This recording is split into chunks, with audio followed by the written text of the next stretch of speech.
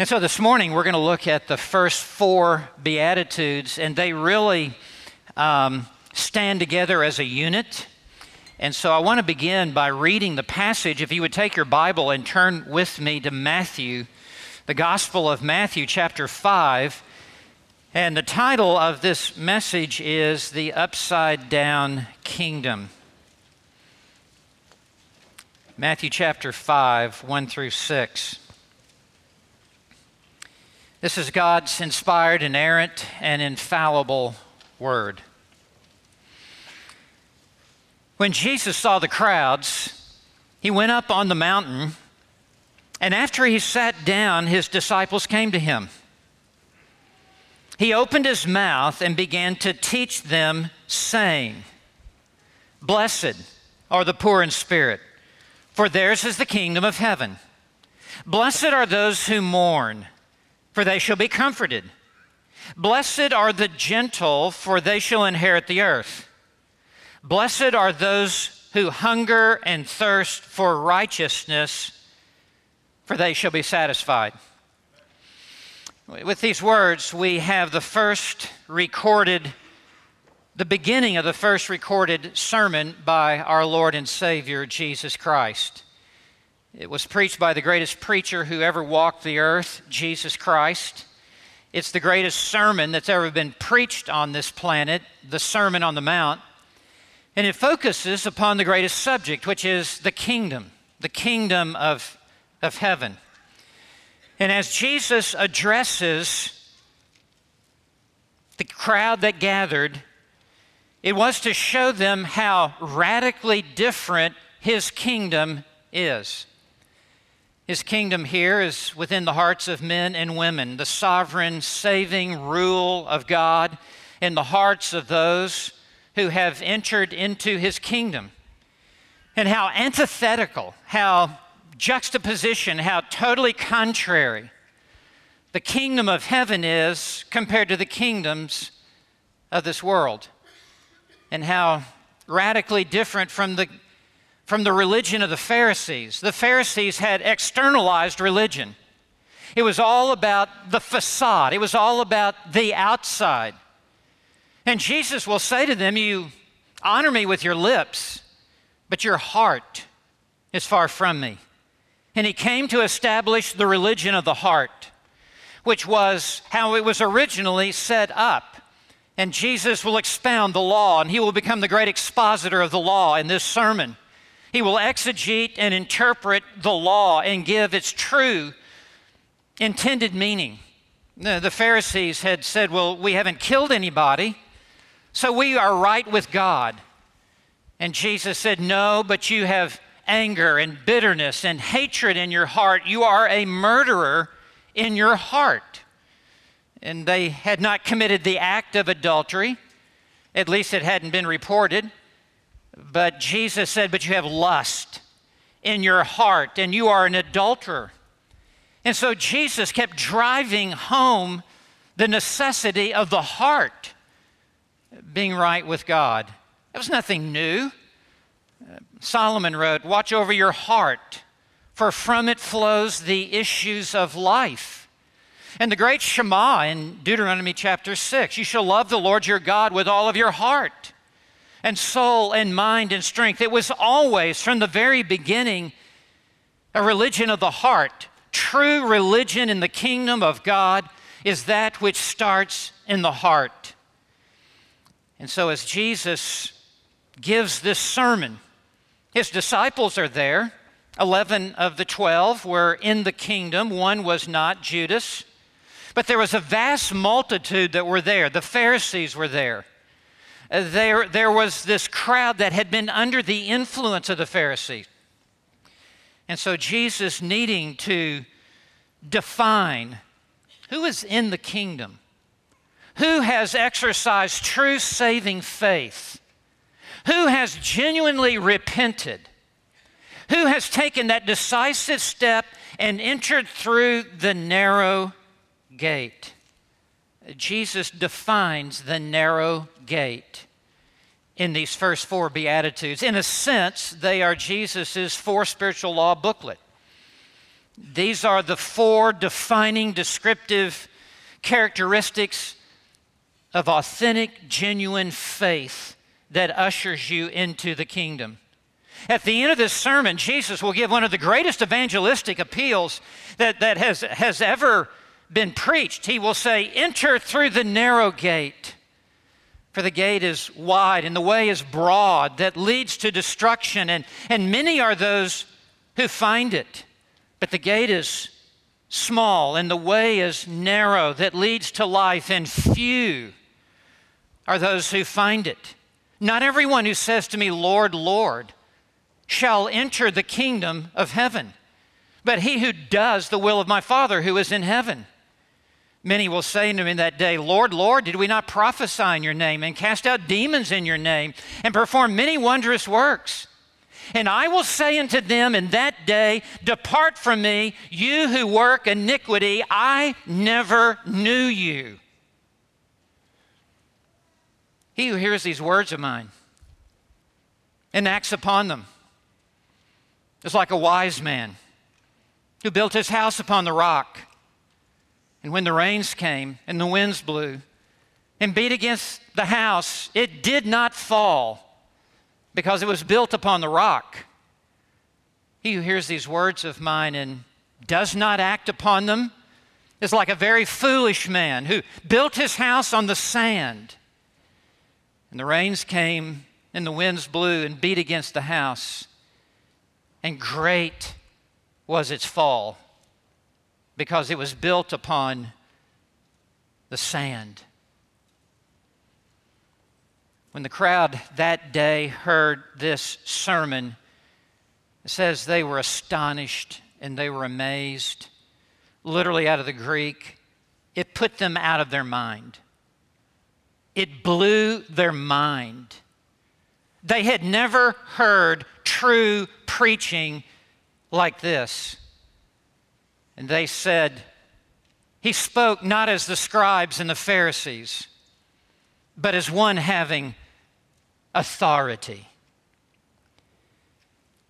As Jesus begins this magnum opus, this tour de force, this Mount Everest of a sermon, he begins with these 8 Beatitudes. The first 4 stand together and mark the entrance into the kingdom of heaven. This is what true conversion looks like. This is what true saving faith looks like, because it is so easy just to be swept up with the crowd and say, "Lord, Lord," and perform many wondrous works. This is what separates the true believer from the false convert. This is what separates the wheat from the tares. This is what separates the wise virgins who trimmed their lamps and the foolish virgins who did not. And so as we look at these first 4 today in this first service, everything that Jesus says here is totally opposite of what was in the minds of the people that day. That's why it shocked them. That's why it blew their mind. The world says, "Blessed are those who are upwardly mobile and who have everything that they need and who push their way to the top." And Jesus says, "No, blessed are those who are poor in spirit." The world says, "Blessed, happy are those who are entertained and who laugh." And Jesus says, "No, not in my kingdom. In my kingdom, blessed are those who mourn and who weep." The world says, "Blessed, happy are those who are influencers, who are impact people."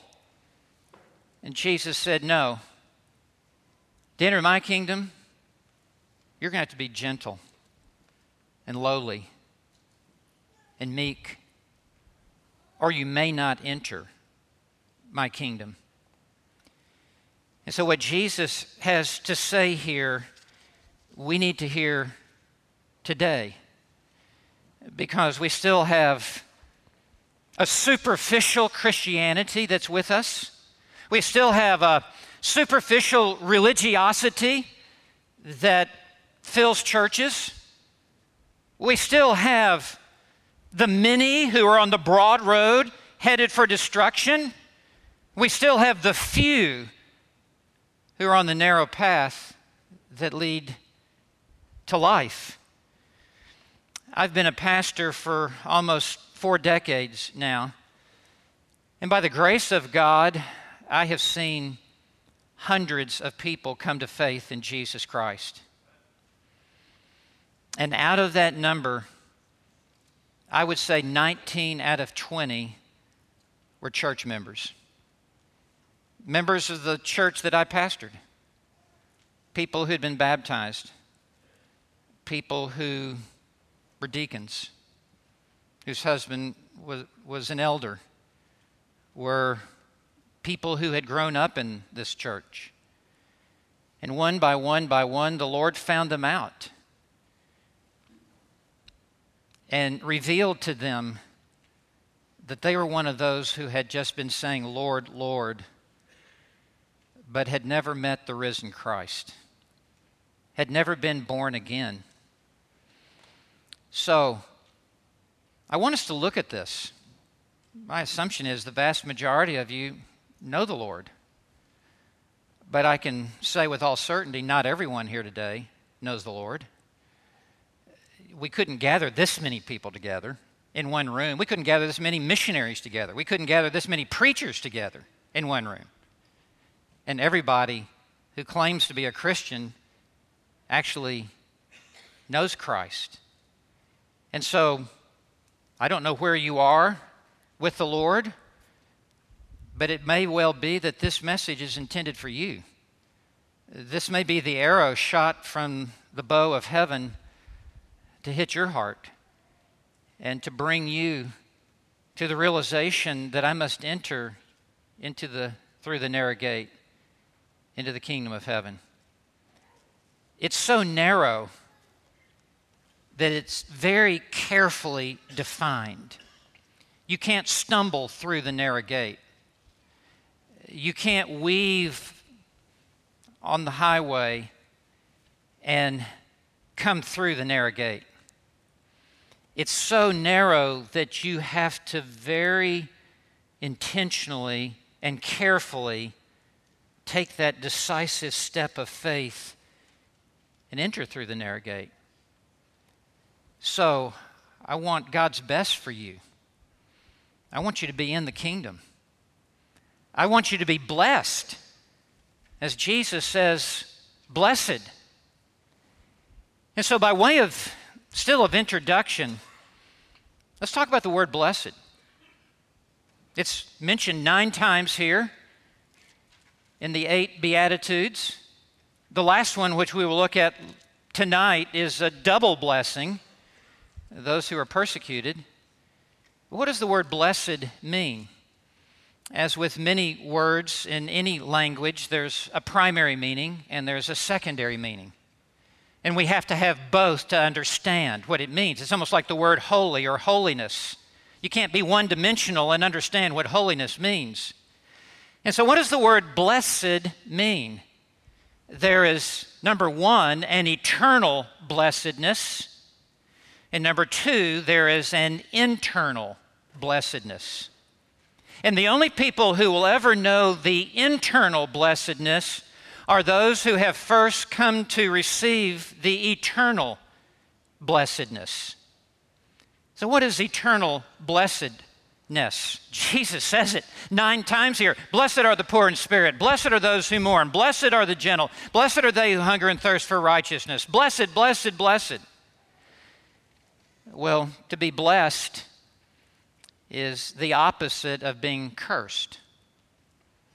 If you're not blessed by God, you're cursed by God. There's no middle ground. There's no halfway house. There's no other option. There's no riding of the fence. There's no other category to be created. You're either a believer or you're an unbeliever, right? You're either in the kingdom or you're out of the kingdom, right? You've either been born twice or you've only been born once. There's no other categories. And so it is here with the word blessed, that those who come into the kingdom are those who are graced by God with saving grace. They are favored by God with redemptive favor. They enter into the kingdom, and it says, for example, at the end of verse 3, "For theirs is the kingdom of heaven." These alone are citizens in the kingdom of heaven. There is no one in the kingdom who did not come this way by becoming poor in spirit. And so, it means to be graced and favored by God. Think of Ephesians 1, verse 3. "Blessed be the God and Father of our Lord Jesus Christ, who has blessed us," sound familiar? "With every spiritual blessing in the heavenly places in Christ Jesus." When you enter into the kingdom, you are blessed with a multiplicity of all of the grace of God. You were chosen in Christ, predestined in Christ, redeemed in Christ, reconciled in Christ, made alive in Christ, sustained by Christ, held fast by Christ. The fullness of all that it is to be blessed is to be the recipient of the saving, sovereign grace of God. And if you're not blessed, you're cursed. You're the object of the wrath of God. In Romans 1, verse 18 says, "For the wrath of God is revealed," present tense verb, "is revealed against all unrighteousness and ungodliness of men." So today in this house of worship, there are those who are under the grace of God, and there are those who are under the wrath of God. There are those who are under the favor of God, and there are those who are under the fury of God. And so when Jesus pronounces this blessed, he is pronouncing the blessedness of saving grace and eternal blessedness. For all who receive this eternal blessedness, it leads to internal blessedness, which is joy and gladness and contentment and satisfaction and rest in the Lord. It's not really happiness, because happiness is a totally different concept. Happiness is dependent upon your happenings. It's dependent upon your happenstance. And if your happenings are good, then you're happy. If your football team wins, you're happy. If they lose, you're no longer happy, because your happenstances are changing. And it is the world that gives happiness. Unbelievers can be happy. But Jesus is talking about something that the world cannot give. That whatever your circumstances are, whatever is changing around you, whether it is the best of times, whether it is the worst of times, there is a constant on the inside of you, which is the joy that only Christ can give. John 15:11. "These words I have spoken unto you, that my joy might be in you, and that your joy might be made full." You can be going through the worst of times and have joy if you're a believer in Jesus Christ. The Apostle Paul is put into prison for 2 solid years. He's in chains. This dynamic, hyper-driven man is confined to house arrest in Rome. And nevertheless, he says, "Rejoice in the Lord always. Again, I say, rejoice." When Jesus says, "Blessed are the poor in spirit," He is saying, these who have come into my kingdom through eternal blessedness are now those who know and experience an internal blessedness that is not dependent upon the rising or the falling of circumstances around them. No sermon ever started more positively than did this sermon. It's really an echo of the book of Psalms. It's really an echo of Psalm 1. How blessed is the man who does not stand in the path of sinners, sit in the seat of scorners, etc., but his delight is in the law of the Lord. This is really a reaffirmation and a restatement of how the book of Psalms begins. It's the greatest life anyone could possibly live. If I had 10,000 lives, I'd give every one of them to Jesus Christ. With every one of them, I'd enter through the narrow gate. The Bible says the way of the transgressor is hard. But the Bible says of the believer, you'll find rest for your soul. For my burden is easy and my yoke is light. And so Jesus here is really swinging open the gates of paradise and inviting this mixed multitude comprised mostly of unbelievers, caught up in the apostasy of the nation Israel under the heavy-handed false teaching of the Pharisees. Jesus is opening up the gates of paradise and summoning those who have been entrapped in the false religion of Israel to now enter into the kingdom.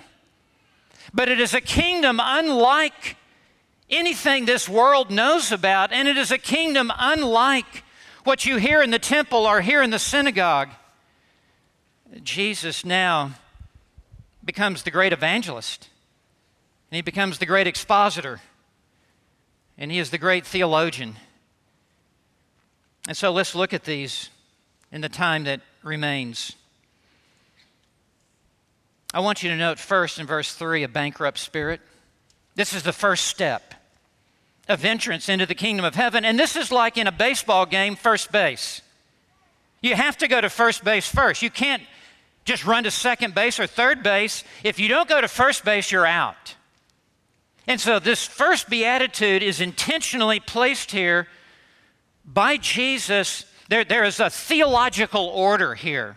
There is a sequence to these beatitudes, and Jesus intentionally begins here. This is where Paul begins the book of Romans, with the sinfulness of man. Because no one will ever be saved until they know they're lost. And no one will ever be saved until they confess what a wretched sinner they are. Jesus came to die for only one kind of person, a sinner. He did not come for good people because there are no good people. For all have sinned and fallen short of the glory of God. We are those, as believers in Christ, we are those who, to get into this kingdom, had to admit not how good we are, but how bad we are. Any organization I've ever been a part of, I've had to submit a resume and kind of toot my own horn and list all my accomplishments and have letters of reference and post everything. It is the total opposite in the kingdom of God. You actually have to recognize and confess how bad you are to get into the kingdom. It is a kingdom for sinners. Jesus has come as the great physician, not for those who are well. He has come for those who are sick. And you're going to have to confess to him how sick you are in your sin before you can enter into his kingdom. And he's the gatekeeper. He's the guardian here at the narrow gate. Blessed are the poor in spirit, not poor financially, but poor in spirit. And this word for poor is a Greek word that means to literally have nothing. It's less than poor. It's lower than the poverty level. It means to be reduced to such abject poverty that you have nothing in your pocket, you have nothing in a house, you don't even have a house, you have nothing, and you are reduced to the role of a beggar, and all you can do is be like blind Bartimaeus on the side of the road and just hold out an empty hand and be dependent upon the mercy of another to put something into your hand. To be too embarrassed to even look up and to make eye contact with the people as they come by, and to be like the leper and just cry out, "Unclean, unclean." Every one of us who have entered through the narrow gate have all declared our personal bankruptcy before holy God. Our books have been audited. We've been weighed in the balances, and we have been found wanting.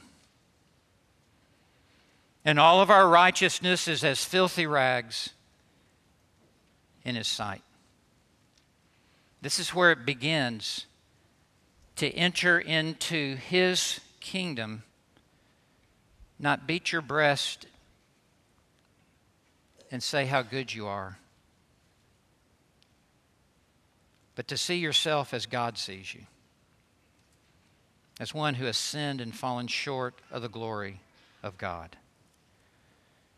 He says, "For theirs," and it's so emphatic, it could be really read, "For theirs and theirs only, for theirs and theirs alone is the kingdom of heaven," meaning everyone else is outside the kingdom. Everyone else is under the wrath of God. Everyone else is without grace, favor, and mercy.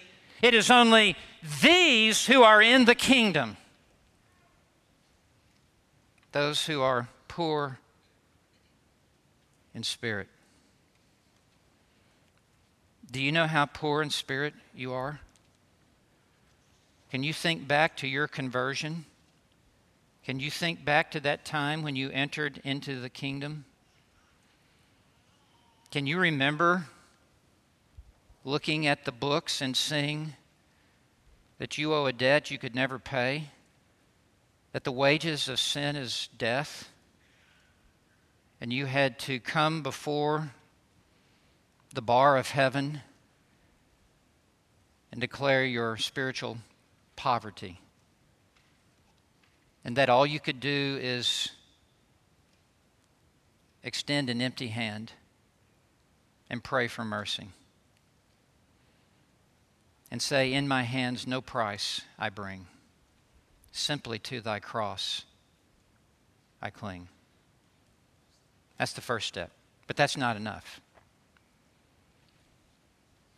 Even unbelievers know they're not perfect. Even unbelievers know they've messed up their life. Look at the next beatitude. It's a repentant heart. Blessed are those who mourn. It seems so upside down, does it not? Filled with joy are those who mourn. Well, there is no joy and there is no gladness until there is first mourning. And this is a good mourning. It means to be deeply convicted of your sin, not just to intellectually acknowledge it, not just to check boxes that, yes, I agree that I have fallen short of the glory of God, but to be smitten on the inside and to be crushed within one's heart and soul because you understand that your sin has violated the holiness of God, that your sin has offended holy God. It's not just what your sin has done to you to make a mess of your life. No, it's not about you. It's about the glory of God. And you see how your sin has been so repugnant to the infinitely holy eyes of God. Now, the world loves its sin. The world revels in its sin.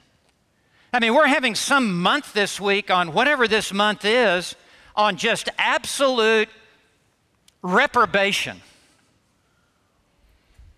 The world parades down Main Street over its sin. If you want to get TV ratings up, make it raunchier. Go ask Disney. But Jesus says, no, not in my kingdom. In my kingdom, my citizens do not revel in their sin. They repent of their sin.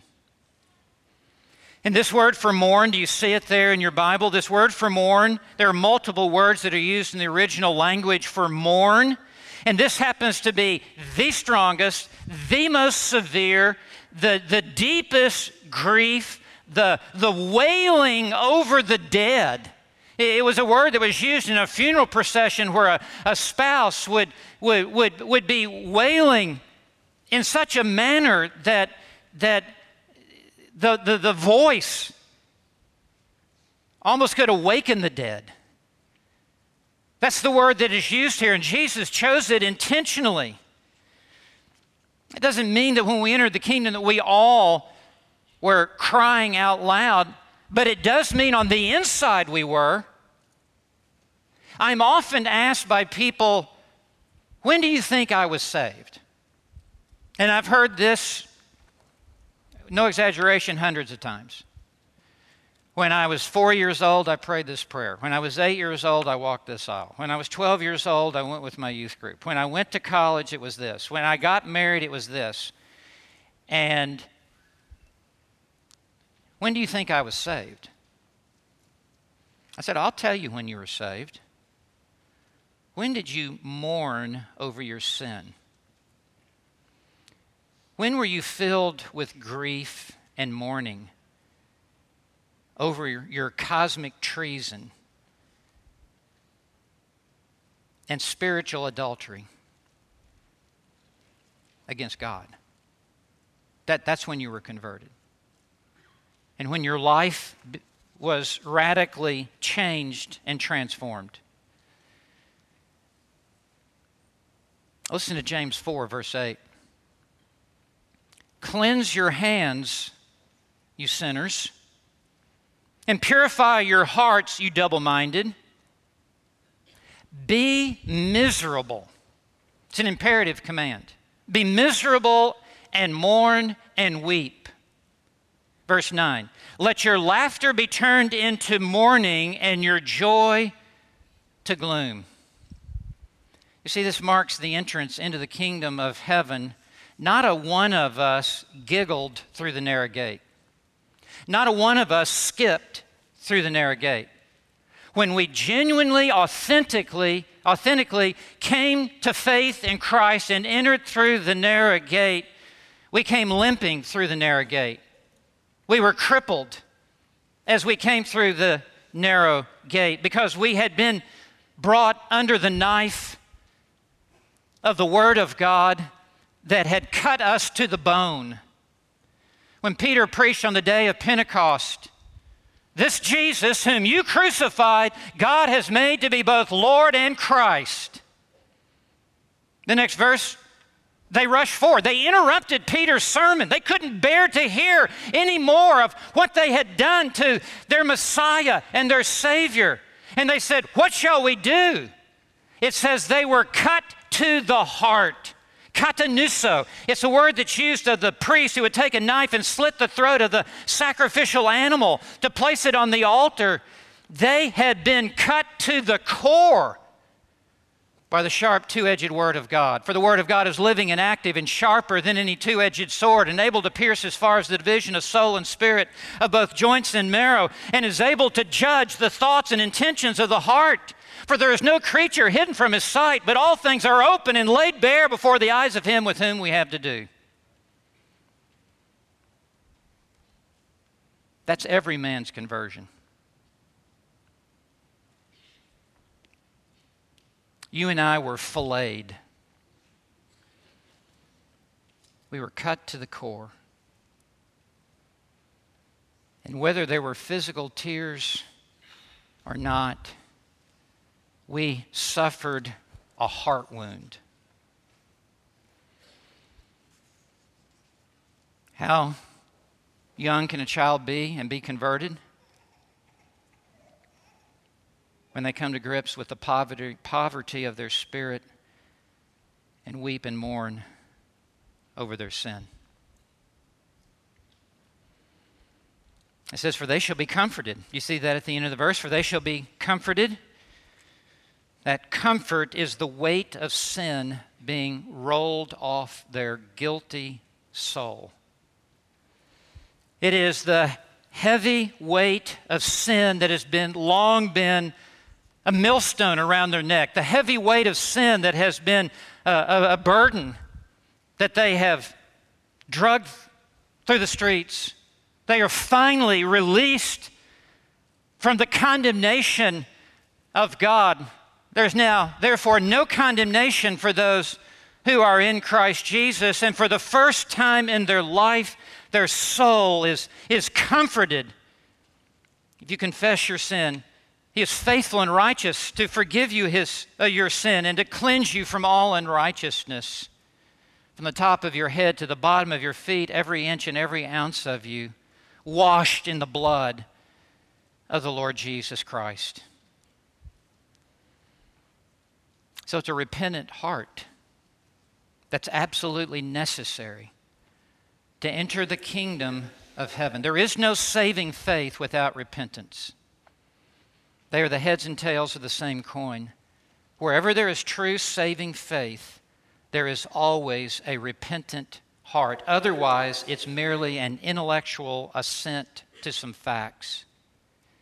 The truth of those facts must crush the heart. Can you remember when you were converted? Can you remember when you came through the narrow gate? Whether you were in your bedroom, whether you're at camp, whether you're at church, wherever you were. Did you mourn over your sin? But there's more. In verse 5, there is a submissive will. It's not enough to confess your sin and not enough to be convicted over your sin. I mean, Judas was somewhat convicted and hung himself and went straight to hell. I mean, there has to be more than just the conviction. There must be the surrender of the life. There must be the submission of your life under the lordship of Jesus Christ. That it's the end of you. And you deny yourself and you take up a cross, which is an instrument of death, and you now are a dead man walking. You are now following after the Lord Jesus Christ. He says in verse 5, blessed are the gentle. That translation is lacking. Blessed are the meek. That's lacking. The Legacy Standard Bible, I think, has the best translation of this. Blessed are the lowly. Those who have lowered themselves under the right hand of God. Those who are no longer pushing themselves up. They now have fallen like cut timber at the feet of Jesus and have now yielded their life to Jesus and surrendered their life to Jesus and submitted their life to Jesus. You no longer are running your life. That's over. You now are under new management. You are now under the Master and the Lord, Jesus Christ. Every moment of every day, every step that you take, it is a following of Jesus, and He will not follow you. You follow Him. And that's what is implied here. The word was used in the first century in what we call extra-biblical sourcing of a wild horse out in the meadows that was born in the wild, has never had a rider, is free to gallop and run wherever it wants to go, to kick up its heels, to drink when it wants to drink, eat grass when it wants to eat grass, do whatever, whenever, until someone comes with a rope. And it's called to meek the horse. And for the first time, the horse is broken. It's not that the legs are broken, it's that the will is broken. And for the first time, the rope is put around the neck, and the man who makes the horse is on top of the horse, and now the horse is under a master. And when the master pulls the reins to the right, the horse runs to the right. When he pulls to the left, the horse goes to the left. When he pulls back on the rope, it stops. When he cracks the whip, it goes. That's what it is to be meek. That's what it is to be lowly and to be gentle. It is to be under the lordship of Christ and to follow the direction of His Word and the leading of His Spirit for your life. It's very graphically portrayed in Matthew 11, verse 28 and 29. Come unto me, all you who are weary and heavy laden, and I will give you rest. Now listen to this, verse 29. Take my yoke upon you and learn of me. Now what does that mean? Take my yoke upon you. It's the picture of an ox submitting to a yoke to be put around its neck and on its shoulders. Because when the yoke is placed on the ox, it is now under the control and the direction of the master. And when Jesus says, take my yoke upon you, it's a mental picture of submission to the lordship of Christ. You've heard the term in the Old Testament, it's also in Acts 7, to be stiff-necked. Moses said to Israel in the wilderness, you're a stiff-necked generation. And Stephen said to the Sanhedrin, you're stiff-necked. That's when an ox refuses to have a yoke put around its shoulders and neck and hunches up its shoulders so that there's no neck for a yoke to be around. That's what it is to be stiff-necked. You refuse to submit to the authority of a master. And Jesus says, blessed are you when you submit to my yoke, because He alone knows what is best for your life. He alone leads us into green pastures, restores our soul. He alone leads us on the narrow path, which is the epicenter of His will, which is good and acceptable and perfect. The greatest decision anyone could ever make is to humble themselves and yield their life to the lordship of Christ at the moment of entrance into the kingdom. There are no rebels in the kingdom. There are only those who have taken the yoke of Christ who are in the kingdom. And what Jesus is doing here, He is defining what true saving faith is when you come through the narrow gate. And you will continue to live this way in the kingdom. In Colossians 2, verse 6 and 7, Paul writes, as you have received Christ Jesus the Lord, so walk in Him. As you enter the kingdom is how you progress in the kingdom. Now there's one last beatitude, and I must do this quickly, and that's in verse 6, a hungering soul. The progression here,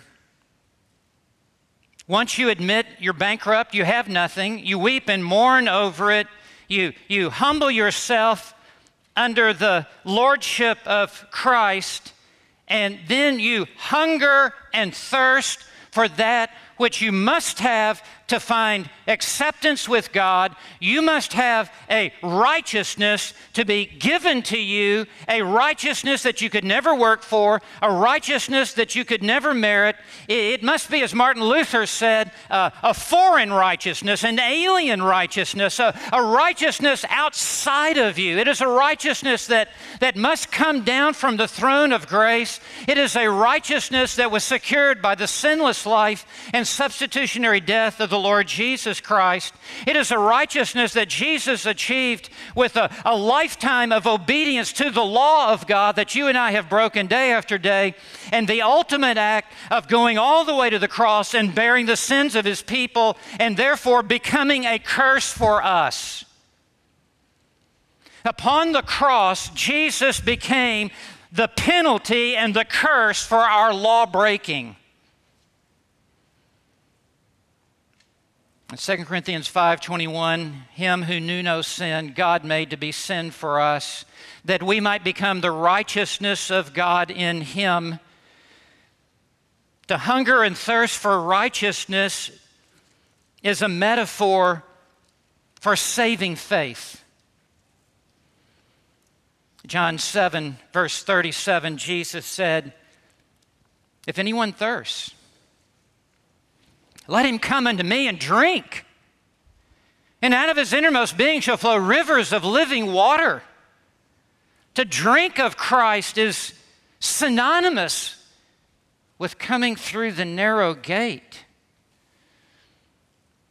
In John 6, verses 51 and 53, Jesus said after He had fed the 5,000 men, probably a crowd of 20,000 when you include women and children, Jesus then said to the crowd, "Except you eat my flesh and drink my blood, you have no part in me. And you will die in your sins if you do not eat my flesh and drink my blood." He's not teaching cannibalism. What He is teaching, that is a picture, a very graphic, vivid picture of hungering and thirsting for Christ and the righteousness that He alone can give to us. And He gives it, the Father gives it in the act of justification by faith alone, sola fide. He declares us to be the perfect righteousness of His Son as we come through this narrow gate. The prophet Isaiah said, "All of our righteousness is as filthy rags in His sight." The best we have to offer are minstrel rags in the sight of holy God. They're repulsive and offensive to holy God. If you are to find acceptance with me, you must receive the righteousness that I have provided for you in the life and the death of my Son, Jesus Christ. He lived in our place. He died in our place. And He secured the perfect righteousness that now clothes us from the top of our head to the bottom of our feet. And as God looks upon us, there is now therefore no condemnation for those who are in Christ Jesus.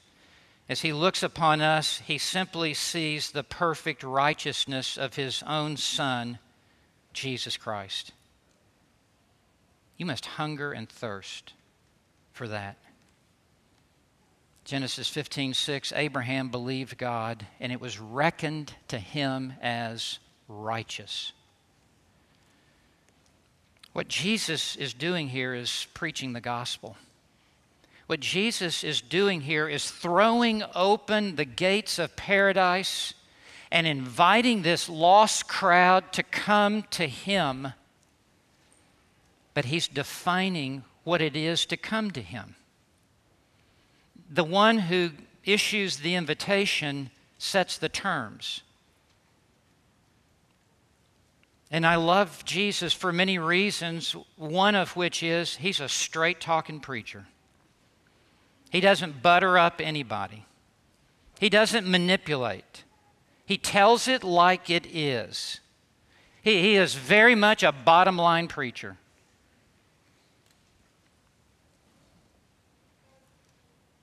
And so here's the question as we conclude our time. Does this describe your conversion? Does this describe your entrance into the kingdom of heaven? You were born, you entered this world and the kingdoms of this world. To enter through the narrow gate, you leave the kingdoms of this world and you enter into the kingdom of heaven. You're in the world, but not of the world. Parents, as you evangelize your children, it is imperative that you understand what real conversion is. Elders, teachers in this church, as you minister to people, as you take in new members, it is critically important that you understand what it is to be in the kingdom of God. I think it would shock us and amaze us if we only knew who has not yet entered the kingdom of God. That's why the Bible says, examine yourself, whether you be in the faith. Put the spotlight on your own soul. This marks the entrance into the kingdom. Tonight, we will look at the last four, and they are the result of the first four. The first four are the root, the last four are the fruit. And this will be the result of the one who enters the kingdom according to Jesus' call. If you've never believed upon Christ, I urge you to do so today. But it's not just a, yeah, I believe. It's a, you've got to do business with God. You've got to enter into the travail of your soul.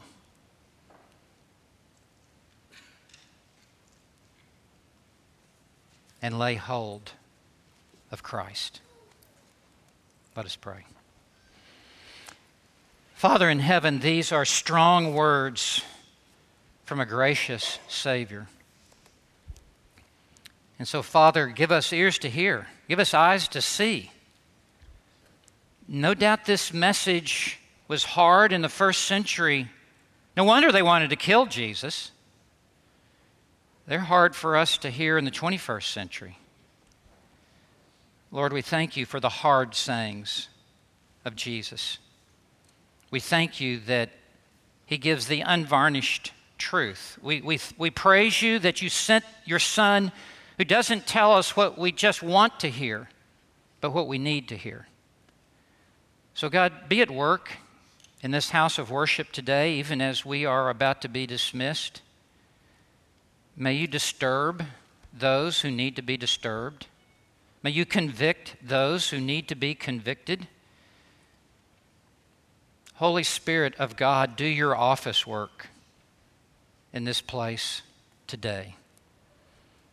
In Jesus' name, amen. And now, for a parting word from Pastor Jesse Johnson. Thanks for joining us today. If you're in the Washington, D.C. area, I would love to meet you personally at Emmanuel Bible Church. Our service times and other church information is on our website at ibc.church. If you want information about the Master's Seminary and their Washington, D.C. location, go to tms.edu. I hope this resource has been an encouragement to you and it helps you seek the Lord daily, serve others around you, and share the gospel of Jesus Christ with boldness. May the Lord bless you.